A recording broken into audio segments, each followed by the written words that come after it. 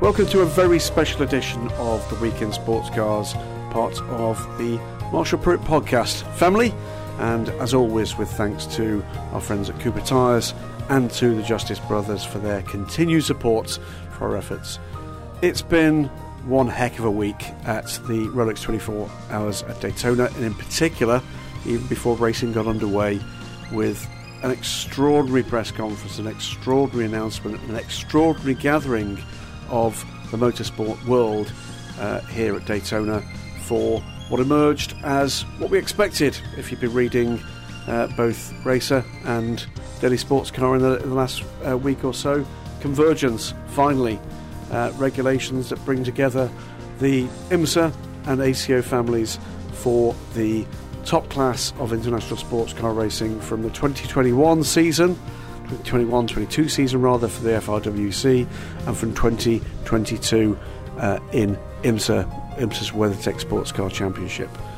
LMDH is the new moniker, no more DPI 2.0. That will sit alongside the Le Mans Hypercars. We're going to hear more about all of that at Sebring. But Stephen Kilby, before we get into the two very special guests we've invited along to answer listeners' questions, just a couple of reactions, well, from both of us really, to what's been a very special couple of days for sports car racing. Yeah, it certainly felt like the whole of Le Mans week condensed into sort of 4 or 5 days, hasn't it? In terms of announcements, news, buzz. Friday, though, I must admit, I don't think it played out quite as we expected. I think we had this sort of vision in our head of how it was going to play out, and the conference, I think, lived up to exactly what we had in advance. And the Convergence announcement being there with so many manufacturers in that room, with so many important people up on that stage, all with a shared vision and all full of positivity that I think many people didn't necessarily expect 6-12 months ago. But without the detail, we haven't had too much in the way of tangible reaction that I think we'd expect from major manufacturers if they had given us more of an idea on technical regulations. That will come, and we're promised that will come following the World Motorsport Council at the beginning of March, that should ratify the outline plans with technical regulations and a name for the new class, new combined class, that should be announced at Super Sebring in mid-late March. And at that stage, maybe we start to get a little bit more in terms of a flavour of the manufacturers that might well be committing. We already believe we know a number of those that are very close to committing to either an IMSA programme or a WC programme, in certain instances perhaps both. It's going to be phenomenally interesting to see whether or not that number is a number akin to the kind of thing we've seen so far in IMSA or in WC, the 2s and the 3s. But I think it's fair to say that we hope, and to a degree expect, that we might go rather north of that. And that brings some mouth-watering prospects for particularly the big blue ribbon events, the Rolex 24 Hours here in Daytona, the Sebring 12 Hours. What will be the shape of that event in the future? That's still to be determined. The Le Mans 24 Hours, of course, with the Centenary event beckoning in 2023. It's not just about the top class.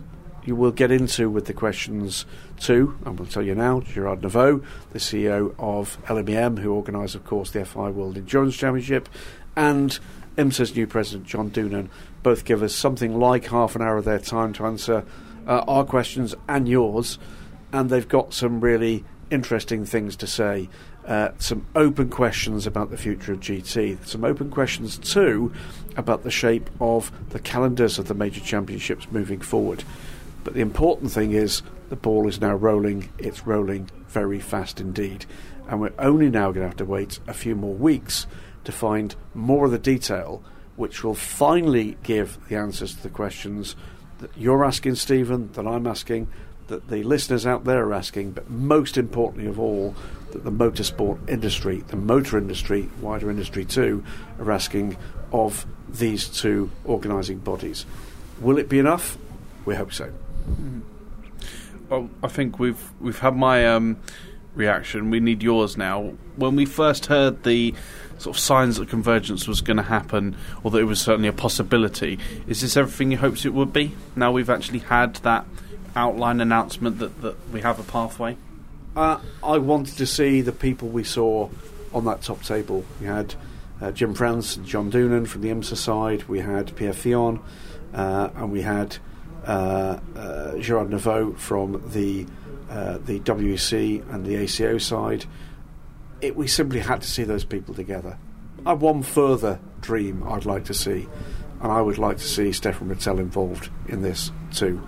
I think the time for calendars clashing and competing is long gone.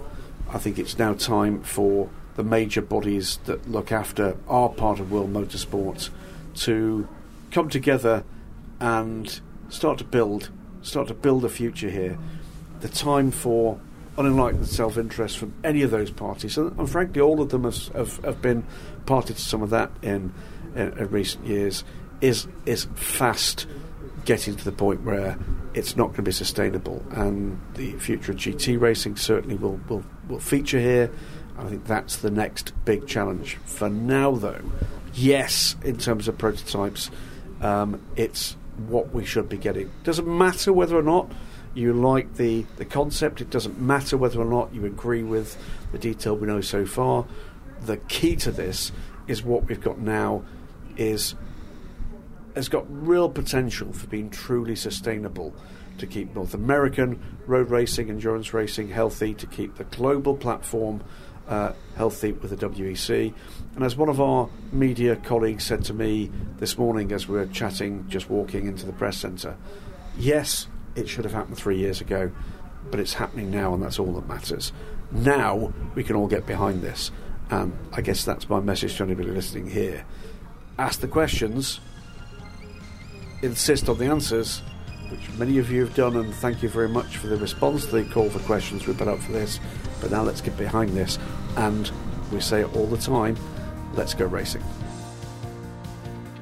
Gerard Neveu, we asked for some questions from the fans about the Convergence announcement yesterday, and suffice to say we've got way more than we can cover in, I think, about 10-15 minutes we're going to have with you this morning. A very busy day here in Daytona. We're going to get straight stuck into this, Gerard. Quick reaction. Well, I should scroll through some of these from you personally. I know this has been a personal dream of yours. Yeah, absolutely. But not only me, but many people around. But for sure, since 2 years, we were absolutely convinced that we have to find a way to do it something very close together between IMSA and ACO. It was just logical. If you make an analysis about the market, about the motorsport planet now, about the history also, because we have just to manage the heritage and to prepare the future and to operate the present time. And it was making sense to try to make something together. But the difficulties in this case, you have to find the right slot, you have to find the right time to do it, you have to find the right opportunity, you have to have the right people around the table, which is a key point also. And we have to say clearly that there is a very, very, more than a good relationship, there is a very friendly relationship in what we call the steering committee, which is the board. Between ACO and FIA, where you have on one side you have Jim France, Ed Bennett, and John Doonan sitting, and on the other side you have Pierre Fillon and myself, and it works very well. We have a very friendly relationship, very frankly relationship, when we can say everything around the table with respectful, and we share the same vision, the same passion for the motorsport, for the endurance, for the sports car. Jim and Pierre are two humble people who have the same respect for the respective paddocks. On the other hand, we have also to admit that this is two independent identity. I mean, there is the IMSA WeatherTech, which is for the North American territories, and there is WEC with Le Mans on the other side. So and there are some commercial realities to be recognised. Absolutely, and there is some specificity that you have to respect also. That the vision of some OEMs in America is not necessarily the same than from other in Europe, for example, or you can have different analysis, different priority. So what we try to do with the had people from IMSA was to find a way to provide the best answer for the paddock and for the global actors of the sports car. And after a few months of work, involving also seriously our sporting and technical department, because this is very challenging, we said, okay, we have to be inspired by the hypercar regulation and the DPI 2.0 regulation. And if we are inspired by these two platforms, maybe we can find a convergence to join somewhere and to create a new model, a new platform, which will rejoin the top category. And this is what we have made and what we have announced yesterday with the LMDH. And very frankly, everything is in the world. Le Mans Daytona, so you have the story, the base, you have the link. And we wait for what the H is actually going to be. Edge is your choice. We explained yesterday. It was you can imagine that this is hybrid because there is hybrid. This is happy because this is happy news. This is a hypercar because we'll be on the top categories. Potentially hydrogen in the future.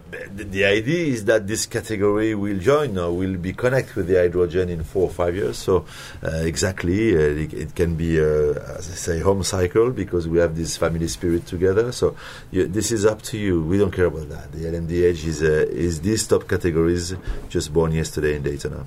We're going to hear a lot more at Sebring about technical regulations, about the name for the combined class. All of that we know we've got to wait, be a little bit more patient for. But one quick... Yeah, it needs to have a quick explanation about that.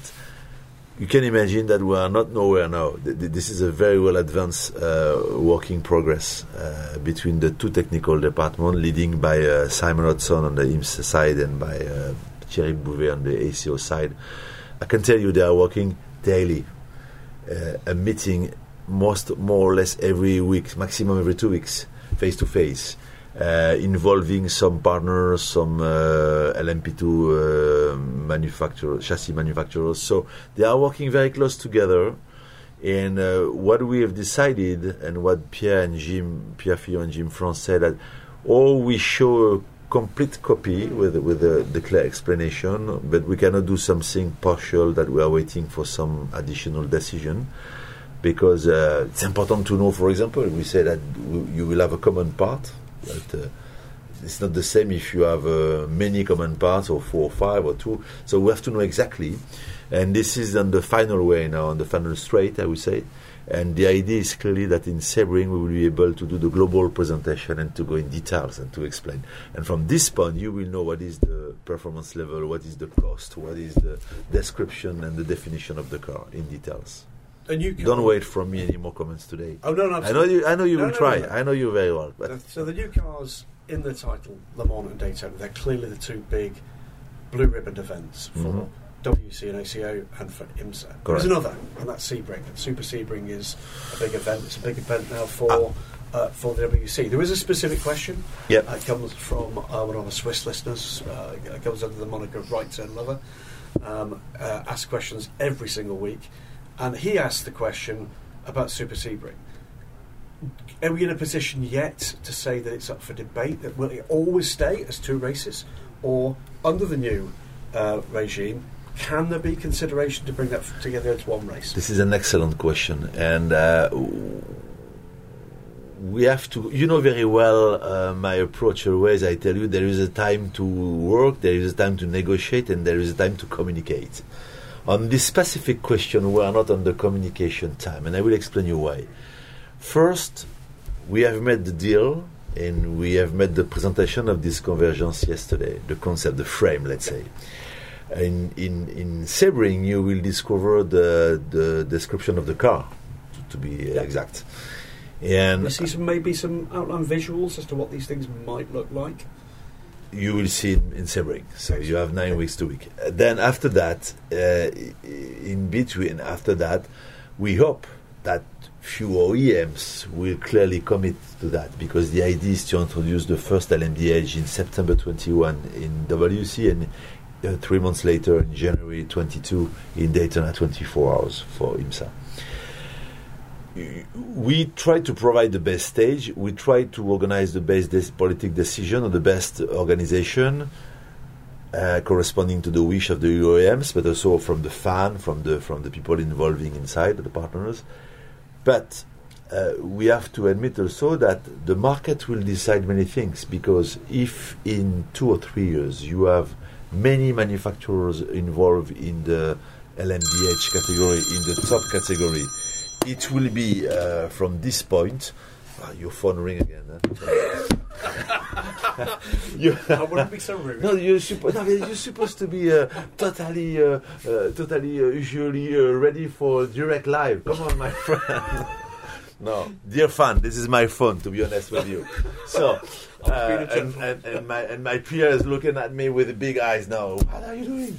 So the true story is that we have to wait to see how we'll evaluate this grid, the respective grid, and we will see what's happened. The fact is that with the Convergence platform, we open the door for many different possibilities in the future.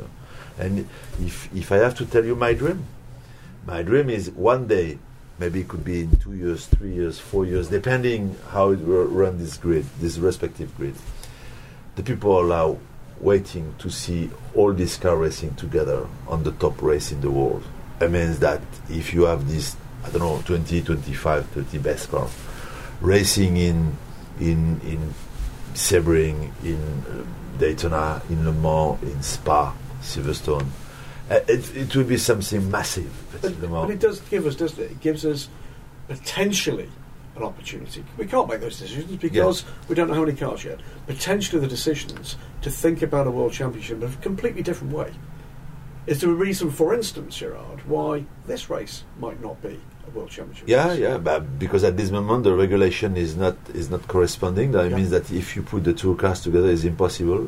So the idea is, with the Convergence, we have to find a way that the performance level will be similar, and in this case it will be possible to do it. But in any case, what we want to do, and the target we would like to achieve, is to offer the possibility for an OEMs to entry cars in any top race in the world. That's clearly the idea. And when we say top race, we think about Sebring, Daytona, Le Mans, Silverstone, Spa. That's the target, clearly. Yeah. Well, the other big questions that's come forward from a number of people, and I'll mention one, Flugman, who runs the one of the biggest support networks for the WEC on Reddit, and he asks about the decision. I think it's one of the surprise parts of the decision, which is sticking with the same 4 LMP2 manufacturers into another cycle of rules. So that stick, and they, as I get this right, and I had a chat with BFION about it yesterday, brand new cars, because of course they'll need to accommodate different technology, but it will be restricted to those 4, and there will be no retail. You cannot say this is brand new car. This is brand new model car, but you have to work with the already experience that you have accumulated during the last years. And this is a good value to have partners like Orica, Multimatic, Dallara or Ligier, because they have a good experience, knowledge. You know, a race like Daytona, a race like Le Mans, it's not an usual race. This is a specific track. This is very different. This is purely prototype for sports car, for endurance. And if you want to be ready on time in the coming, and we don't have time to wait for 3 or 4 years, so if you want to be ready on time, you must work with the experimented people around. It's the same. For example, we are looking for a hybrid system provider, because you already know that it will be a cars that will be used, and it will be the same for all the cars in order to save money and to make easy the use of this one. And that presumably becomes a joint process between IMSA and ACO. It is the case, but they are working together. But they are looking and they are discussing with the experimented company in charge about that. You cannot say, okay, we open a tender for all the new one who would like to be part of the story, because you have to be serious and you have to be professional. There is a we have some safety process when you create a new prototype like this, so you need to be ready for the crash test and everything. And the current manufacturers, they already have the experience to do it. And we don't start from a white page again. We start from the existing story in DPI 2.0 and hypercar. Sure. And these 4 manufacturers have been already since a long time involved in the both parts. That's the reason why. But it does count out a couple of manufacturers who have been active in LMP1, so they will not be part of that process moving forward. You mean the current manufacturers?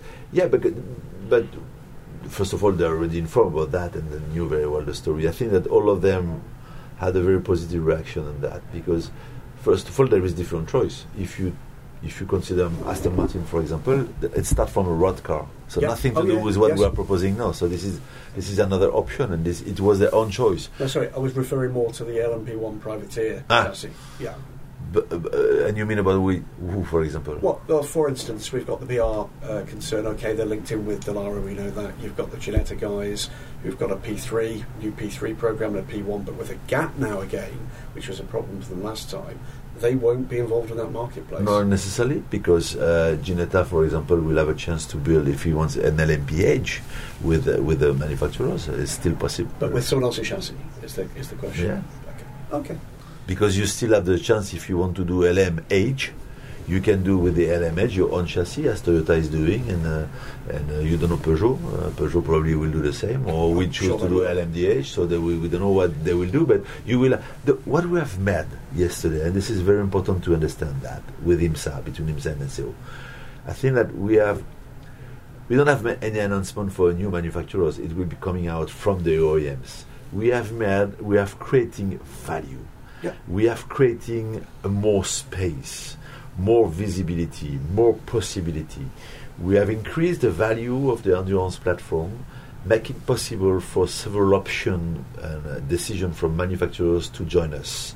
It was already existing for the top category, the LMH, or the with the road car, or with their own chassis, your own system, and we have to respect the decision. The manufacturers can say, I would like to use only my own hybrid system because I already have this one inside. I want to do my own chassis, that's my decision, because I have the department to do it, and this is the question. And they manage their own budget, they can do it themselves. Some other will say, I want to use from the road car because this is my business model, I'm selling cars first, etc., etc. And the LMDH is just another possibility to race all together on the top categories with a car, which will cost less for sure, because what we are doing with IMSA is to find a way to reduce the budget and to make it possible for largest possible OEM list. But it's clearly the idea that we create value in additional space. This is clearly the wish. Final question, because I know you're very pressed for time, is about GT. Now, we are expecting, I think it's fair to say we're expecting and certainly hoping for a pretty large number of manufacturers to step forward and step into this opportunity that now opens up. That could that's the problem. Sometimes the rumors can run quicker than the car in the paddock. So but we anticipate the possibility. Sure. Okay? I think it would be fair to say, and I'm perfectly happy to be contradicted, that one of the areas that the structure has not been very good at in recent years is looking at the big picture. That we've been firefighting an LMP1 problem, an LMP2 problem, a GT problem. Is the process anticipating what might happen if we get some of those big manufacturers committed to a top class and we see an already pressured GTE Pro and GTLM class squeezed? Is there the potential, is there preparation in place for that possibility? This is exactly how it works. I mean that our job is not to decide, the market decide for that. If you're right, if there is several brands who jump from GTE to LMDH, for example, it will ask the question immediately, what is the future of the GTE Pro? And this is what we can say, an immediate question as soon as they join the LMDH. GTEM is a little bit delayed because this is the client program, so it can still exist for a few seasons. And what we are doing now between IMSA and ACO, it's to, and on the WEC side with the FIA, so of course we have to clearly check what will be the future about that, which is really important. I will say that this is we will adapt in this case what we have to do. At this moment, clearly, we have to see what's happened with the manufacturers involved in Pro. I'm we still have a story for the coming You have years, time. for You have sure. time. We have time, and there is no question about that, because we know, we discuss with the manufacturers, and they already say that we sold many cars. We are very confident that it will exist for the next year. No problem. The question will happen after, and to decide what we do, what we are doing now, we are doing some simulation between us to see what can be the option. And we will adapt at this time the decision regarding the situation we will face in let's say in 2 or 3 years, because we are speaking about 22 in average to say. So, and it will be enough time to say, okay, this is the space for GTE in the future, or for GT, or how will be structured the grid, how will be managed the grid, and one more time.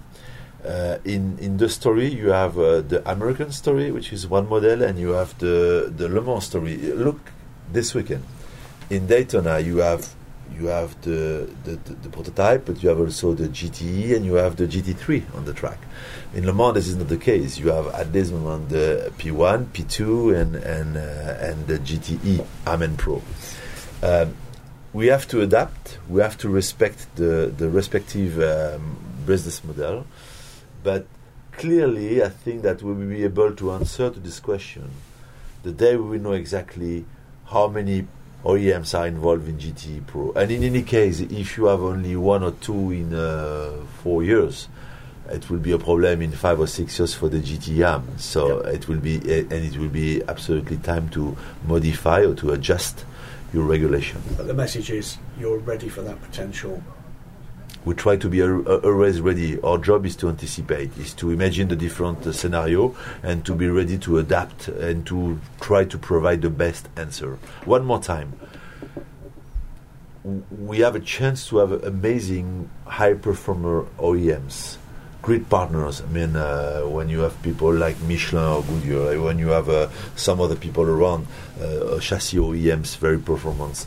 We have many good partners around with us. And our job is to try to provide the best stage, the best regulation, the best organization, the best calendar, the best championship. Our job is not to decide, okay, it will be only GTE and only LMDH. No, it doesn't work like this. We provide something and the people make the choice. If we provide something good, we could have a lot of people joining us. If it's not good, we will face to a problem with a number of participants. So that's really the question. And what we are trying to do with IMSA is to increase the value of the paddock to make sure that in the coming next years we will have exactly the right number of participants we want to have inside, Pro, GTE or prototype. So we share the reflection together, we share the investigation together. We have a very efficient sporting and technical working group working on this every time, all the time. And with the board, we try to achieve the right decision. I give you a good example about that. What we showed yesterday about the Convergence is a vision for the next 10 years.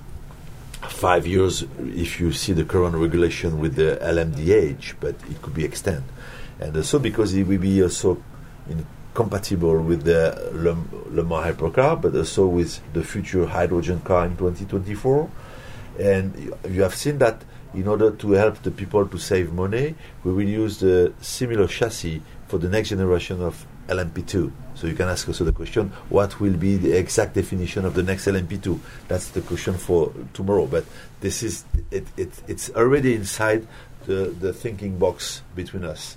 And when we decided a few months ago to delay the entry of the new LMP2 chassis, it was already because we knew exactly where we are going for the LMDH. It was already pre-engaged internally. So, and we anticipate to say, if you launch now the new LMP2 chassis, we lost the opportunity to make a good connection between these two. Decision. Exactly.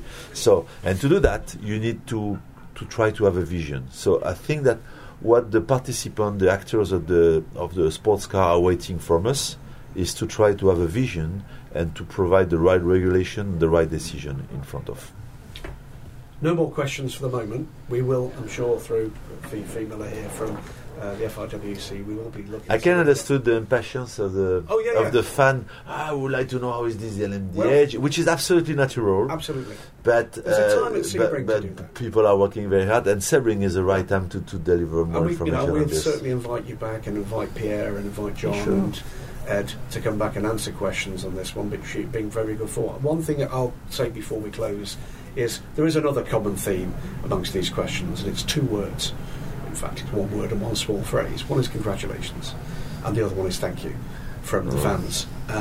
It's a very big day indeed yesterday for sports car racing, for insurance racing. I understood these 2 words because first we are fans, so we start to be fan at the beginning. So we understood very well because we have the same feeling. What I would like to tell you is we are in Daytona this weekend, and from our side, and this is what we said with Pierre this morning during the breakfast. It's a very pleasure to work with the guy from IMSA. There is this permanent dialogue. Jim and Pierre are speaking very face to face very often. I'm speaking very often with John Doonan. We have a very clear connection. To prepare this announcement, for example, we spoke with John maybe 4 or 5 times every day, and day and night. So it's really proactive. And Super Sebring is also the demonstration that the two teams can work very well together, and there is no stronger and better position than when we work together for a single reason. We share the same passion, we share the same vision, we share the same interest for sports car and endurance, and we try to deliver the same service to the fan and to the media and to the partners and to the teams. So if we can do it together, it's more fun than if we are doing from each side and far away from between us. So it's better to do it like this, and it's always very challenging to try to provide the right answer or the right decision. But in any case, to spend all this time with the people from IMSA from our side is really a pleasure. That's something very constructive, very productive. It provides a good energy. Good energy is important to provide the right answer for the future. Gerard Neveu, for now, thank you very much. Thank you. Well, the second part of this Week in Sports Cars special, post the Convergence announcement here at the Relics 24 Hours at Daytona, we've already heard from the LME MCO, Gerard Neveu, but delighted to be joined at, what is this, 1:24 a.m. in the middle of the race. That's dedication, folks. That is dedication. That is massive dedication. Absolutely. We forced him to do it at gunpoint. By IMSA President John Doonan. John, it is a delight to see you here. It's a particular delight to introduce you in that way. And the first thing I'm going to say before we get into the questions that have been sent in for both yourself and Gerard is that I want to pass on to you in the same way I did to Gerard the 2 words which came forward the most in the 150 plus questions that came our way in less than 12 hours. The first is congratulations. We know how tough these kind of things can be to get to even to this stage. We know there's work still to do. And the other one, and it's a heartfelt one, is thank you. And I certainly echo that. This has been, I think, a dream for everybody, and probably your opportunity here for a few opening remarks about the emotional response, I guess, to the announcement.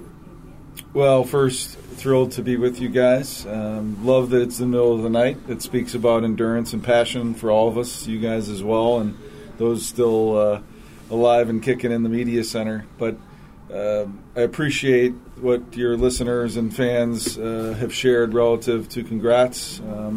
I think we were spending a lot of time among our leadership teams at IMSA, as well as the ACO and Gerard representing WEC. We were congratulating each other. I think everybody wanted this so bad for each other, for the auto manufacturers that are currently investing, those that are kicking the tires, looking to come join IMSA or the ACO's platform, certainly Le Mans. And I think most importantly, it's for the thousands and hundreds of thousands that are listening or watching around the world. And that's our audience, our fans. And so it was a monumental day, historic day. Every time I talk about it, the hair stands up on my arms because I think it's what we grew up with, right? We all want the best of the best, whether it's the drivers, the cars, the teams competing here at Daytona, at Sebring, at Le Mans, and name the other circuit on the IMSA WeatherTech Championship schedule for us. And I think it harkens back to Bill Sr.'s vision, 1962 Daytona Intercontinental race. That was his vision here at this amazing speedway. Certainly the nearly 100 years at the 24 Hours of Le Mans. It's really special. And I went back to my condo last night after the Rolex dinner, and I kept thinking, of three words: can you imagine? Can you imagine what it's going to be like when, hopefully, and I'm certain based on conversations, you see this batch, and I mean batch, of manufacturers coming to do battle in the top class, flanked by the awesome racing we see in GT. So a little bit of a long-winded answer for the opening, but that's from the heart, and we're really thrilled. I guess the one question I'm going to ask off the bat, and it covers off a lot of questions that I know we can't answer, or get answers to quite yet.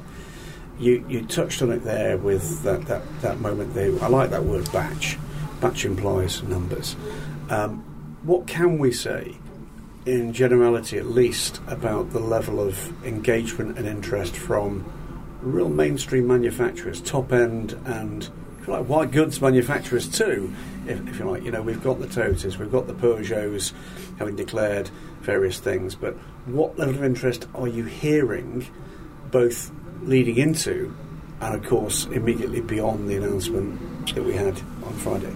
Yeah, clearly we can't speak for any of the manufacturers, but I can tell you Mr. France has a saying, and what the France family and the Bishop family have done for sports car racing here in North America with IMSA, now starting our 51st year, is monumental as well. But the conversation that we have internally, and Mr. France has a philosophy that the manufacturers will speak. And I committed to Jim and to Ed Bennett that in my first 100 days in this role, I would get out and see every manufacturer on their turf, whether it was trips to Detroit and Dearborn, whether it was trips to California to see many of the manufacturers based out there. Some of the manufacturers came to Daytona to visit with us. Had the opportunity to go to Germany. So you got to sit and you got to talk about product cycle plans on the road car side. You got to talk about powertrain strategies and what is going to give them, as OEM partners of these championships, the best opportunity to showcase what their plans are. Whether it's aligning with a current engine philosophy, whether it's aligning with a current design and styling strategy. They are going to use this, and we always hope to provide them a platform to showcase their brand in front of their fans, people that are passionate about their brand.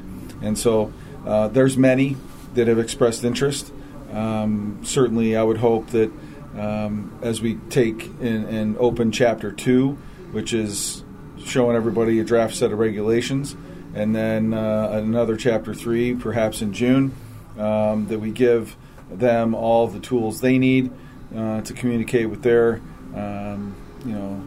executive boards, marketing teams, to put together a proper package that does both meet and exceed the objectives they have.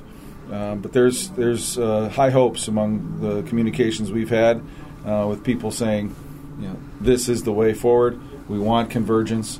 We want an opportunity to race at Daytona, at Sebring, at Le Mans. So what I think we've all done is the easy part. Yesterday's announcement, while awesome, while many congrats, many thank yous, that was the easy part. Now we, excuse me, I owe you $1. IMSA. The Mazda jar. Exactly, yeah, the Mazda jar.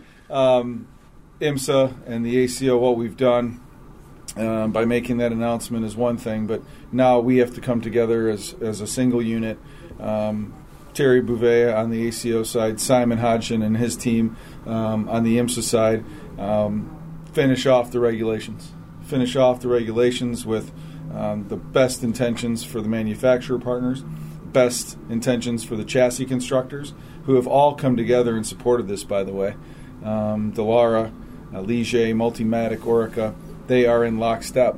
And it's what the beauty of that is for me is you got 4 competitors They're in the business of building race cars, and they came together in the International Motorsports Center across the street, and they locked arms and they said, "We're in this with you." They each have business models. It's got to make it work, and so this is, everyone, has said, not everyone, many people have said, we've been here before. We've been here before. And is this really going to work this time? And I can tell you, from my heart of hearts, both from my previous role to this one, that I have every confidence in the world. And Jim and Pierre signed a document yesterday that fully outlines the fact that we're in this together. And, it's, again, can you imagine? Brilliant. Let's get into some questions. First, a question about one of the other three-letter acronyms that tends to come in these occasions. We've got a number of people asking, including Giuseppe Giuliano, my apologies, Giuseppe, Richard Cooper, BOP. And BOP sits at the cornerstone of this because of the differences in drivetrains we're expecting to see, but in particular where we've got that thorny issue that this is not going to be one class, it's going to be two in certainly certain circumstances and for certain timescales. We've got the LMDH, but we've then got the LMH cars to think about as well. Two questions arise from this, and lots of them come down this question list. One is the open question I know about. We know that LMDH will be in both. Will be in the 2021-22 WC and Beyond, and 2022 here in the United States with IMSA. Hypercar, similar in terms of the kind of performance that we're expecting to see, but no commitment as yet, as I understand it, to Hypercar being eligible for IMSA quite yet. That is still an open question. I think first there will be BOP. As much as I'd like to joke about it yesterday in the press conference, there will be a balanced performance, period, the end, regardless of the two categories. Even within LMDH, you're going to have a variety of ICE engines. Yep. You're going to have a single-source hybrid, no question. You're going to have a variety of chassis, although held to very strict on the chassis side. You're going to have different aero packages because of the styling, and the plan is among both organizations to open up that styling, allow manufacturers to take it a step further than perhaps Acura did and Cadillac did and Mazda did in the DPI side. Allow them to have more areas of the bodywork that they can align with their design studio and their brand. So there's 100% BOP for sure across LMDH. You add in the Hypercar program, and we, together with the ACO, are studying how that can work. Don't know yet exactly how that's going to come together, but the same way that there was a sincere interest in Convergence, there's a sincere interest in making it work as best we can. So more to come on that. I think Sebring, again, is the next chapter relative to the regulations, and we'll see what unfolds then. I think yesterday many manufacturers who were asking for it said the congrats, said the thank yous, gave the high five, and now everybody's waiting for the next step. I wanted to interject and talk about the single-source hybrid. Can you expand on that in a sense of how much progress you think we're going to see over the course of this regulation cycle, if you will? Will it be, like we saw with LMP1H, where the progress over the course of 4 or 5 years was, astronomical? Or will we see, the hybrid systems that are in year one, will that continue, through the years that we see these cars racing? I think, great question, by the way. I think the vision of everybody is to contain cost. This single-source hybrid started as a tender by IMSA. We received proposals from many. We're down to a few. We need to make a decision quickly. Then we need to get into a chassis, and that goes back to the 4 chassis constructors. They're in lockstep in that process. They haven't decided which chassis it's going to go in, and it really doesn't matter. They want to get it in a chassis and running it, no matter what the ICE engine is, because there's installation issues, there's heat rejection that they need to look at. So the goal is to get it in there and get it running. once we do that, I think we can answer your question better. The life and the vision of it is a full season for sure before any sort of rebuilds or refreshes are needed. But in terms of a development curve and a spending curve, that needs to be flat in our minds. And I think the ACO agrees. This is not an open book of develop your hybrid system, better than the next, competitor. It is a single source. It is to be maintained in the same fashion for everyone. And until we get it in the car, we won't know if there's some issues we need to tweak to make it more reliable, or name the category of things we need to address. But the vision is not to allow it to in any way escalate in cost. The point being raised about hybrid, and you mentioned as well the styling issue, that speaks to the next question we've got. It comes from Phil Oakley. Seems on the outside, said Phil, the new class LMDH is just DPI 2.0 with a new name and added input from the ACO. Can you explain how LMDH is different from DPI? Now, I'm guessing Phil means DPI right now. And of course, that hybrid system is one of them. The second part of it, of course, is the fact that it is completely different chassis, albeit from the same four potential manufacturers. But for me, and please add if there's anything else you think is important here, John, one of the most important parts of this is the styling can be radically different from a DPI. Yeah. I think huge credit to Mr. France and folks like Mark Raffoff and Simon and the team that had the vision for DPI 1.0 and what has been done by Acura, Cadillac, Mazda, Nissan, that took an idea to allow manufacturers to do some styling and run their own IC. You're 100% correct. The change versus DPI 2.0 is the hybrid system, added styling, and then clearly based on the homologation cycle of LMP2, it'll be based on the base of the new LMP2 car. But that, frankly, the overall philosophy and the intention of it, that's the part that isn't really changing. The intention is still manufacturer. You got an amazing opportunity to style the car to your brand, bring your own, brand relevant base engine, and add the styling cues that really speak to your story. The styling bit is an interesting one. We didn't see renders of the new cars on Friday. Good reason for that, because of course, as you said yourself, it's for manufacturers to bring that forward. We are told that if things progress in the way that everybody's hoping they will, we should see those by Sebring. Gives a flavour of what we're to expect. Are these cars that are going to look like LMP prototypes, or are these going to be cars that look like, for the want of a better word, hypercars?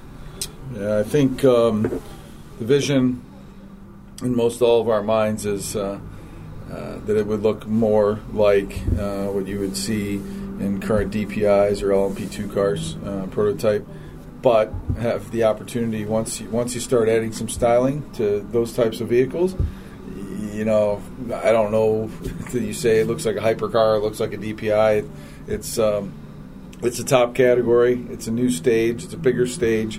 But I think most importantly, it's going to be attractive and brand identifiable for the fans. So do you feel like, I don't want to hark too much back to when the two championships in the US merged, but you feel there'll be a genuine, it'll be easy to spot the difference between an LMDH and a Le Mans hypercar when you're just looking at them racing together? We'll have that clear difference when you look at them on track. Yeah, I mean, I've only seen renderings of hypercar, but I would hope that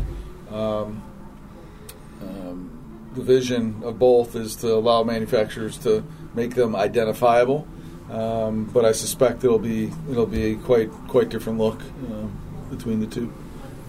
A couple of questions about the potential for entries to switch between series or the other kind of issues that come up from that because of this kind of common platform. Now, we hope that the numbers that we're going to be looking at in terms of manufacturer involvement, whether it's for one series, the other, or both, are going to be sufficient that that's not going to be an issue. But for instance, Ricky Zagata asked John, how can we guarantee IMSA's manufacturers won't abandon the WeatherTech series, jump to WC for an automatic invite to the 24 Hours of Le Mans? I guess that's dependent on what the content of that agreement is going to be about, for the want of a better expression, your factory entries. And adding into that, there is a question here from RSL20 via the USCR group on Reddit that says, will we see any teams that run only big races not compete in either full championships? There's iconic endurance races around the globe. Without a doubt, 24 Hours of Le Mans. Without a doubt, Rolex 24 at Daytona, 12 Hours of Sebring. So I think there's brands that are global in nature and global in product distribution on the road car side that want to be in all of those places.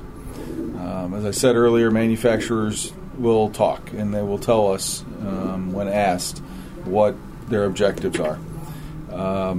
We have in IMSA in total 17 manufacturers that are partners with our championship, whether it's the Michelin Pilot Challenge or the WeatherTech Championship.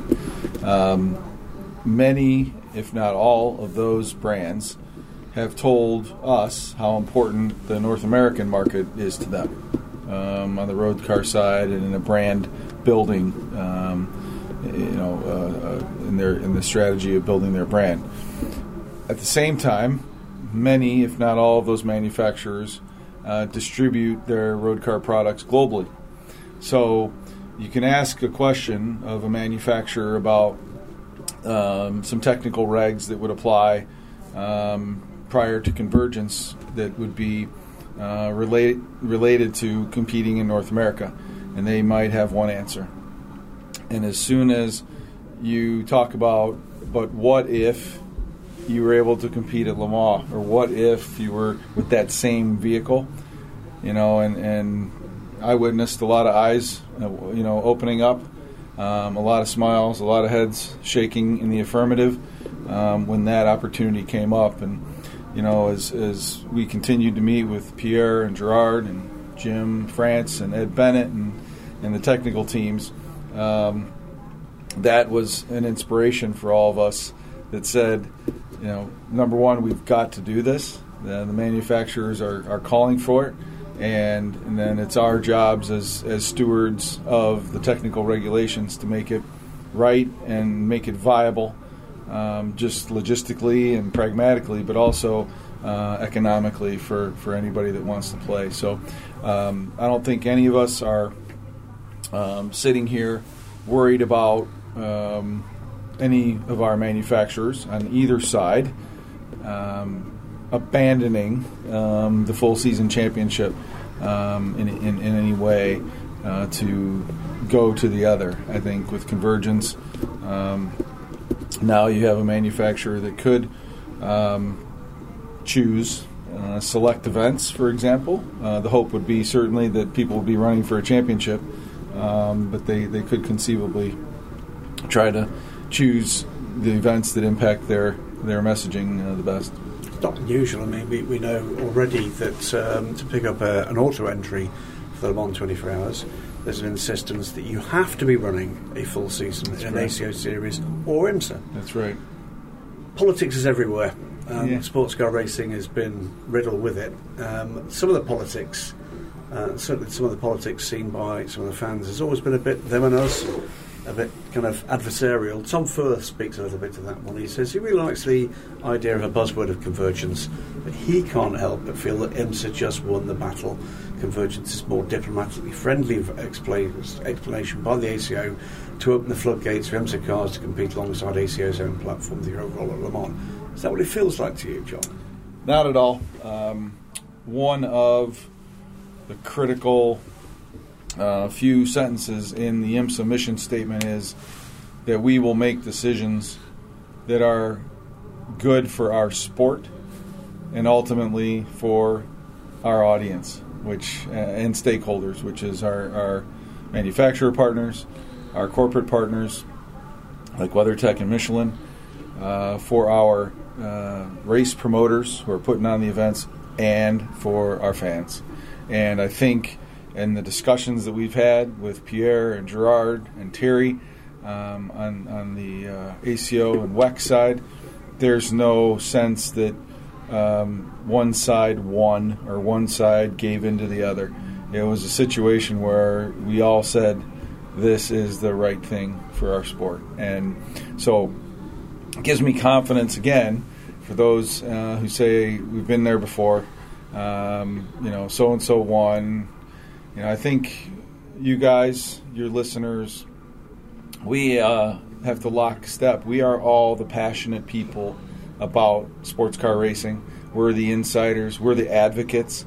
And when we all lock arms, instead of trying to figure out the politics of it, when we lock arms, we can be educators to the audience that we don't have right now, and explain to them what BOP means or what the regulations mean, or what LMDH means, and what the GT category means. And I think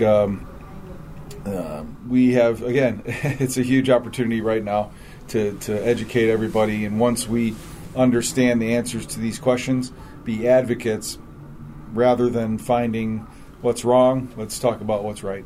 I absolutely agree with it.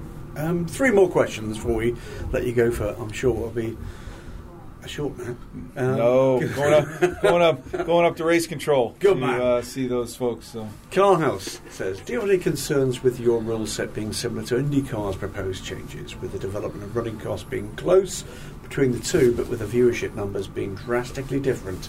Does that concern you? The manufacturer marketing teams could choose to pivot away.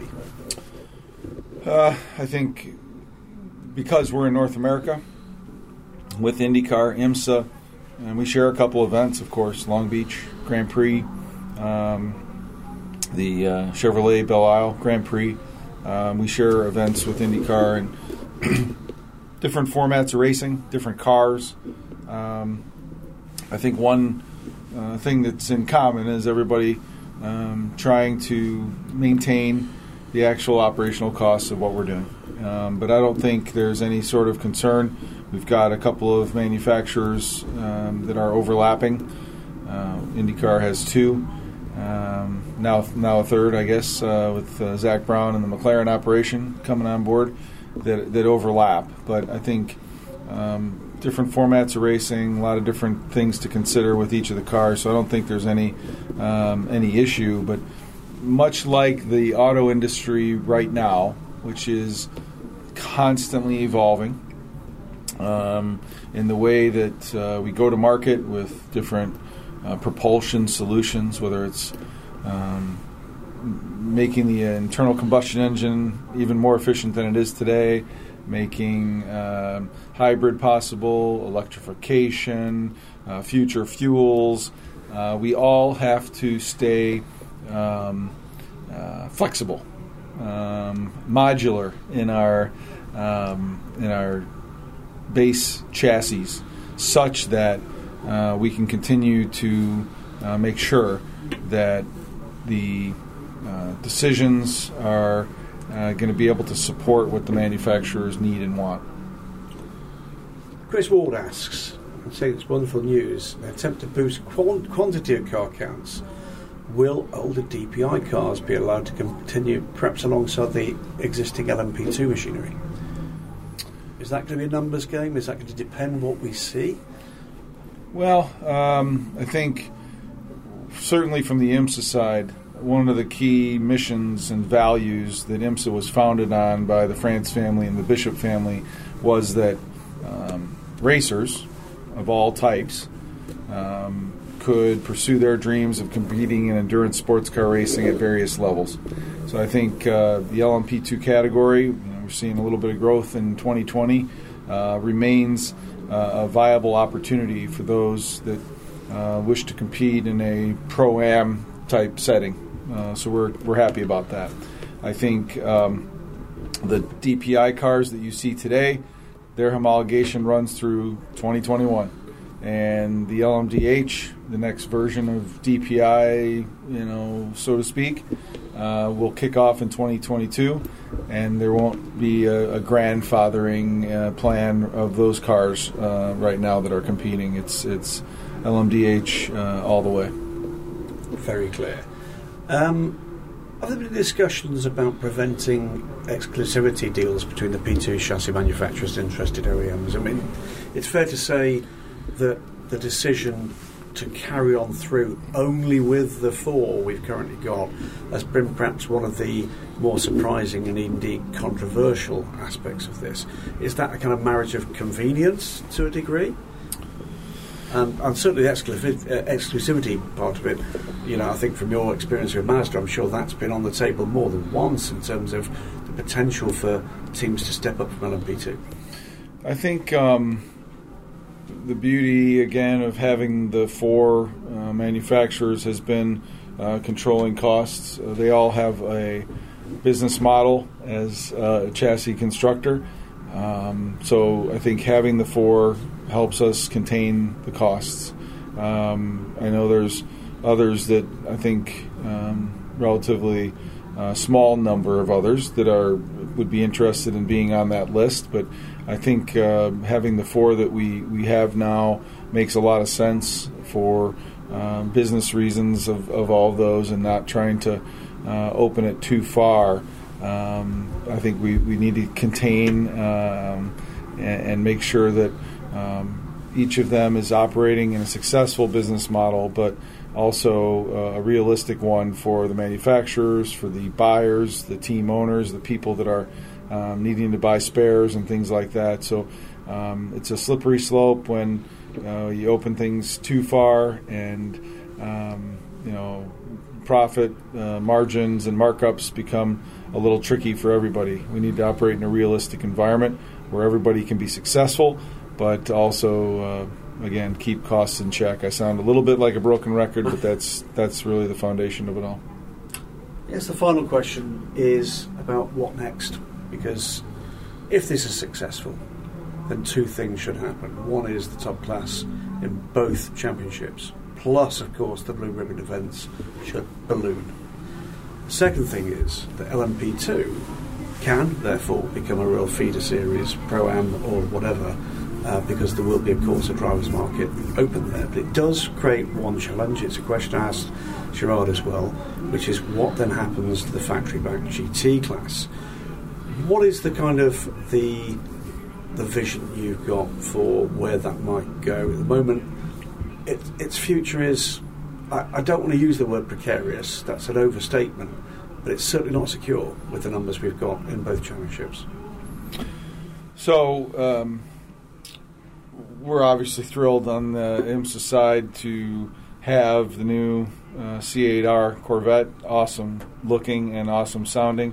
Little different to not hear that thunder through the tri-oval that we're all used to, but amazing car. And I know Mark Royce and Jim Campbell and Mark Kent and the entire GM Racing group has all the product engineers from the Corvette, so that was awesome to see them here at the Rolex 24, sort of as a rallying point to see that race car out there. The new 911 RSR, also amazing sound as they've changed the exhaust outlets to right at that B pillar.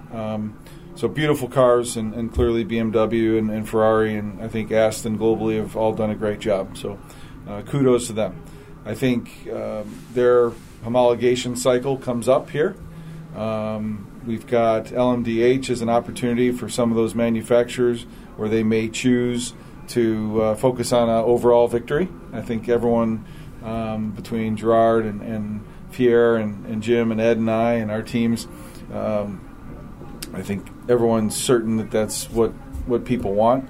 GT3 as a platform here, obviously it's our GTD category, has a volume of cars globally that are available, and if you provided an opportunity for people to run in GT3, that would be quite a huge opportunity to see field sizes grow. GTLM racing has been amazing, but it ends up coming down to a decision by those manufacturers of where to invest in terms of GTLM and LMDH. And We'll know more at Sebring relative to the regulations and associated budget with those regulations, and then it becomes a decision point for the OEM partners. Again, pragmatism reigns. Yeah, 100%. We need to be smart as a collective community, whether it's the different spokes in the wheel, that is the manufacturers, the sanctioning bodies, and those chassis constructors. So it's going to be an exciting time. It's going to be an extremely busy time. As I said, the announcement yesterday was the easy part. A lot of late night calls and paperwork exchanging hands to get us to yesterday, which will be a historic day, certainly in my memory, and I think in memory of your thousands of listeners out there. Fast forward to Super Sebring, I envision a very similar high-level announcement of the draft regulations, and then a more detailed sort of technical summit where we can share very detailed what the technical regulations look like, and then another chapter perhaps in France at Le Mans that we can sort of put a ribbon on it all and let people get going, because you start looking at the timelines and they're challenging. It's charging fast, and I know Simon and Terry are really pushing for the decisions on regs themselves and holding themselves to high standards, because there's manufacturers that operate in a fiscal cycle at their particular company that they've got to present medium and long-term budget proposals and strategies, and we want to give them all the tools that they can such that they can get started and get us all ready for the 21-22 season. Well, you've set the bar high, John, haven't you? You've come in as IMSA president, and your first event, you've organised one of the most significant press conferences in sports car racing history. Then we've got another significant press conference coming at Sebring, then Le Mans. What's it going to be like at Long Beach? Well, first of all, the discussions and the amount of people that have put effort into this globally over the last set of decades is monumental. I just happen to be at the right place at the right time to be one of the pieces of this, and I think you guys all know, and you've all had the hair standing up on your arms too, when this type of thing happens. This is I said to several of the drivers on the grid this morning before the Rolex 24 went green, was this is good for all of us, for you all and the work that you do in communicating these stories, for the drivers up and down the paddock in both places, the engineers, the crew members, the teams, the manufacturers, the corporate partners. This is good for all of us, and I think it's going to be tricky, but we gotta get to work. But so many people have played a role in this. Back to Don Panos and Scott Atherton, Jim, obviously, and Ed Bennett, myself, and all the technical teams. So it's a absolute group effort, and can't wait to see what happens after Sebring. There's been certainly a positive response from the entire community, and then I think it's our job, whether we're in the audience as a fan, you guys, myself, the drivers, to talk about this in such a way that we can all grow our audiences. And I sound again like a broken record and a little cliche, but it's really good. We wish you all the luck in the world with this, and we're going to need it. Yeah, let's go racing. John Doonan, thanks very much for your time. Thanks for the opportunity.